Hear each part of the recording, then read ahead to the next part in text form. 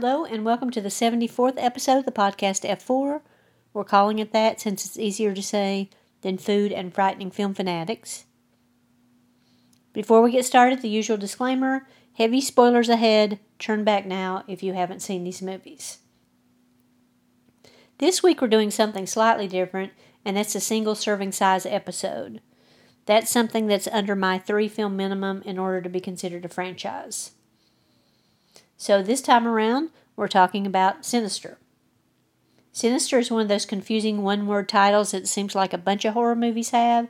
I find them hard to remember because most of the time they don't have anything to do with the plot of the movie.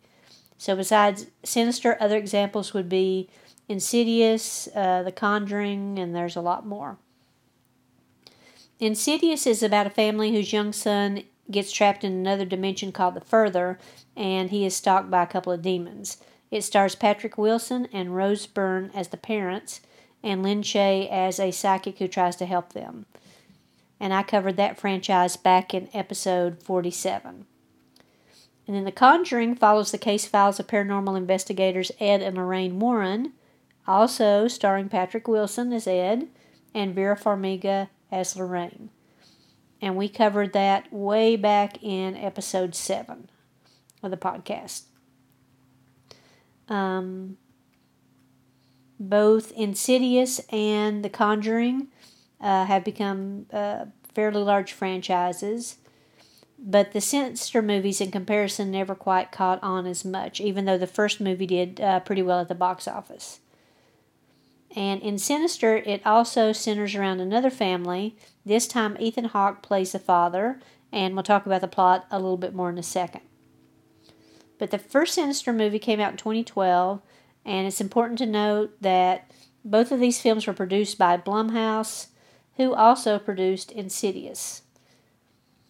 Sinister was directed and co-written by Scott Derrickson. He's directed such things as Doctor Strange, Exorcism of Emily Rose, etc. Also co-written by C. Robert Cargill, starring, as I said, Ethan Hawke, Juliette Rylance as his wife, James Ranson, Fred Thomas, and Vincent D'Onofrio. Music by Christopher Young, cinematography by Christopher Noor.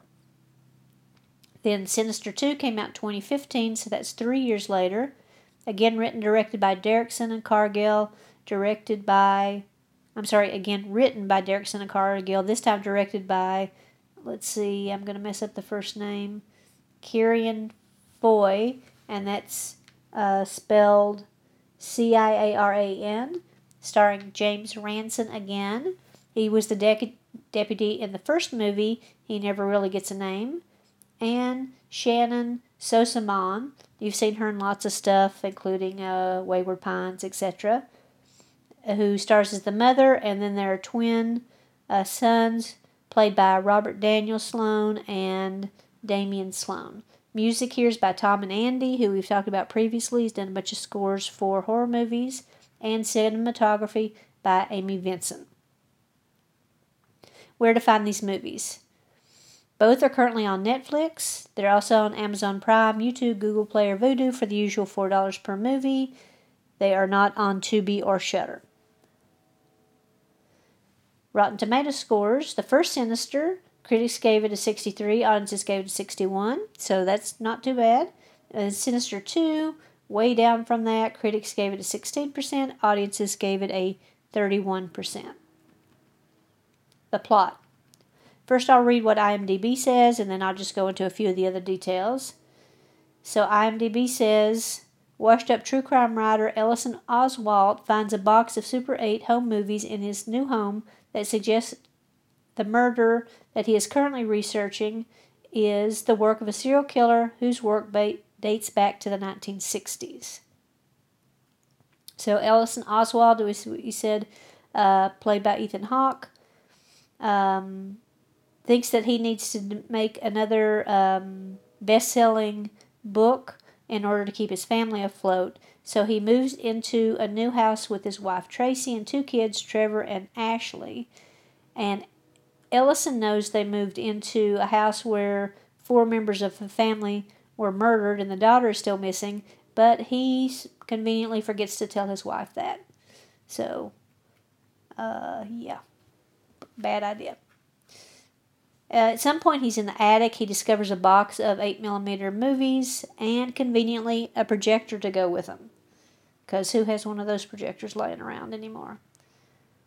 The videos depict, some of them are just regular, ordinary stuff, but they also depict the hanging of the family in the backyard. That was the first thing that we saw from the movie. And all of the movies are shot POV from the killer, but we don't know who the killer is at this point. These movies from the films date back to 1960, and one child is missing in each case. He also finds some strange drawings on the walls and the appearance of a creature who is named Mr. Boogie. Ethan Hawke consults a professor who says it's actually the demon named Bughuul, and that's Bughuul, or some people spell it Baghul, not to be confused with bagel. And he is the devourer of children. So he kills whole families and then takes one child back to his realm to slowly eat their soul and make him one of their minions. And I don't know if I said this or not, but it dates back, supposedly this demon dates back to Babylonian times. The professor also says the more the image is viewed via drawings, paintings, or movies, etc., the stronger the creature becomes, and this enables him to enter our world. So Ethan, after seeing the ghost kids from the previous murders in the attic, Ethan burns everything, the movies and the projectors, and moves the family immediately back to their old home. This is when he gets another call from the professor. Each family that was murdered had lived in the home where the previous family was. And guess what Ethan had just done? He followed the same pattern in that when he took the family and left in the middle of the night and went back to their old house. So that's what triggers the death. I don't know what that really has to do anything, but that's what the story says. Ethan Hawke then realizes that his daughter has poisoned his coffee cup, and in the end she takes a video of herself killing all of him and the rest of the family. We don't see this, but from her drawing it looks like she axed them into parts, and then draws another picture on the inside of the thing that the box for the movie.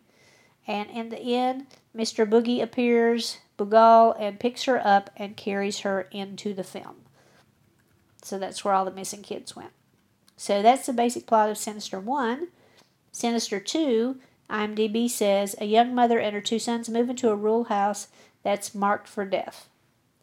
The movie opens again with a death scene. This time it's a scene of 3 people being hung up in a cornfield like scarecrows. Someone lights a trail of gasoline to one of them, and they burst into flames. Deputy So-and-so, that's why he's called that, because he doesn't have a name, shows up again in this movie. He is no longer a deputy. He was fired from being a deputy. He is now a PI, and he's trying to burn down all of the houses where Bughuul hung out before other families can move into them. So he meets Courtney, the mother, who is hiding from her abusive husband, and her sons Dylan and Zach. Too bad she's hiding in a place where Bughuul has been hanging out. I guess technically they're in a farmhouse, and the murders occurred in the church on the property or something like that. I was a little hazy on that one.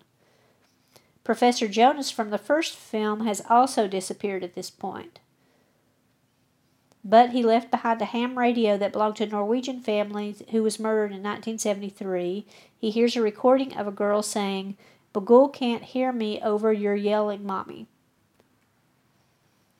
In this film, the ghost kids play a much more active role. They are seen quite often, getting first Dylan and then Zach to watch the home movies where they each killed their respective families, and then trying to encourage them to kill their mother and their brother. This time around, we see videos of families being eaten by alligators, buried up to their neck in snow, electrocuted in the kitchen, nailed to a floor as rats eat through their body. That's a pretty rough one. I mean, they're all rough, but that's really rough. In the end, it is Zach that is making the picks. So Deputy So-and-so gets back to the house. He breaks the camera as they're all running around the house, thus supposedly breaking the curse. I'm not sure how that works. The house catches fire. Everyone escapes except for Dylan, who is now with Bagul. And when the deputy goes back to his hotel room to gather things, the Norwegian radio is still there, and he hears a girl whisper, "Deputy." Then there's the typical jump scare by Bagul at the very end. So that's the plot of both movies. Now on to a little bit of trivia. Sinister 1. Sinister was one of the first releases by Blumhouse, which I already mentioned. It had a budget of $3 million and a box office of $87.7 million, so not bad. Writer Robert Cargill got the idea for the script after a nightmare he had after watching The Ring. All of the Super 8 footage was actually shot on Super 8. And the Pool Party 66 film was extremely difficult to shoot because the actors had to be underwater for some time. There are 6 films featured. Pool Party, as I mentioned, Barbecue, Lawn Work, Sleepy Time, Family Hanging Out, and House Painting. They are from the years 1966, 1979, 1986, 1998, 2011, and most recently 2012, which is the film of Ethan Hawke's family. The family that was hung from the tree were actually all stunt people. However, the first time around, the stunt coordinator botched the prep and they actually hung for a few seconds. Luckily, no one was hurt and he was fired. Mr. Boogie was originally supposed to look like Johnny Depp's Willy Wonka character, but they decided against it because it was funny and not scary. They instead bought the rights to an image on Google and then used that for the creature. The music that accompanies the snuff films is not by Christopher Young, who did the rest of the music. It is by a couple of bands, Ulver, Judge Hydrogen, and a Scottish band called Boards of Canada. So they bought the rights to all of those. And one song by Boards of Canada called Gyroscope is used during the film burning scene and the end credits, and then it was also reused in Sinister 2. The main character's name is from author Harlan Ellison and Patton Oswalt, who is a big horror buff. The name Bagul translates to boogeyman. And Fred Thompson, who plays the sheriff, is probably best known for his time on Law & Order. He was also the Republican senator from Tennessee, and he also ran for president at one point. Sinister 2 had a budget of $10 million and a box office of $54.1. James Ranson's character, as I said, never gets a name. First movie he was referred to as Deputy So-and-so, and in the second movie as ex-Deputy So-and-so. Milo, the head of the Ghost Kids, is loosely based on the character of Isaac from Children of the Corn. You'll remember he was the ringleader, and he kept going, Malachi. The actor who plays Bagul, Nicholas King, actually had it put on his license plate. And Bagul can appear in different animal forms, such as a scorpion, rat, spider, or snake. In the mythology of the show, Bagul is the brother of Moloch, who also preys on children, but they hate each other, and Moloch is the reason Bagul's mouth is sealed shut. Future developments. At one point, a third Sinister movie was in the works, but that never went anywhere, so Jason Blum says there will not be a third Sinister movie at this point. However, there might still be a crossover between Sinister and Insidious, and they had thought about naming that movie possibly In Sinister. And there is also some talk of a TV series. Why should you watch these movies? Well, to be honest, I don't think you should. They just didn't do it for me. While Ethan Hawke is, really good in everything he's in, There were some good jump scares in the first movie. The initial scene that you see in the first movie, the people hanging from the tree, and the scarecrow scene in the second movie are good, but there's really not much novel here. There's just not enough to hang the story on, in my opinion, or to keep me coming back. I'd say save some time, skip these movies, and watch Ethan Hawke in something else, such as the first Purge movie or Daybreakers, which is a really good movie about vampires. He's also in lots of other stuff, including Gattaca, which I really like as well, Training Day, etc. On to the recipe. Well, we don't have much to go on here, so we went from Martha Stewart's recipes, and it's on someone's blog called Ankea, Ankea, WordPress. So let's see here.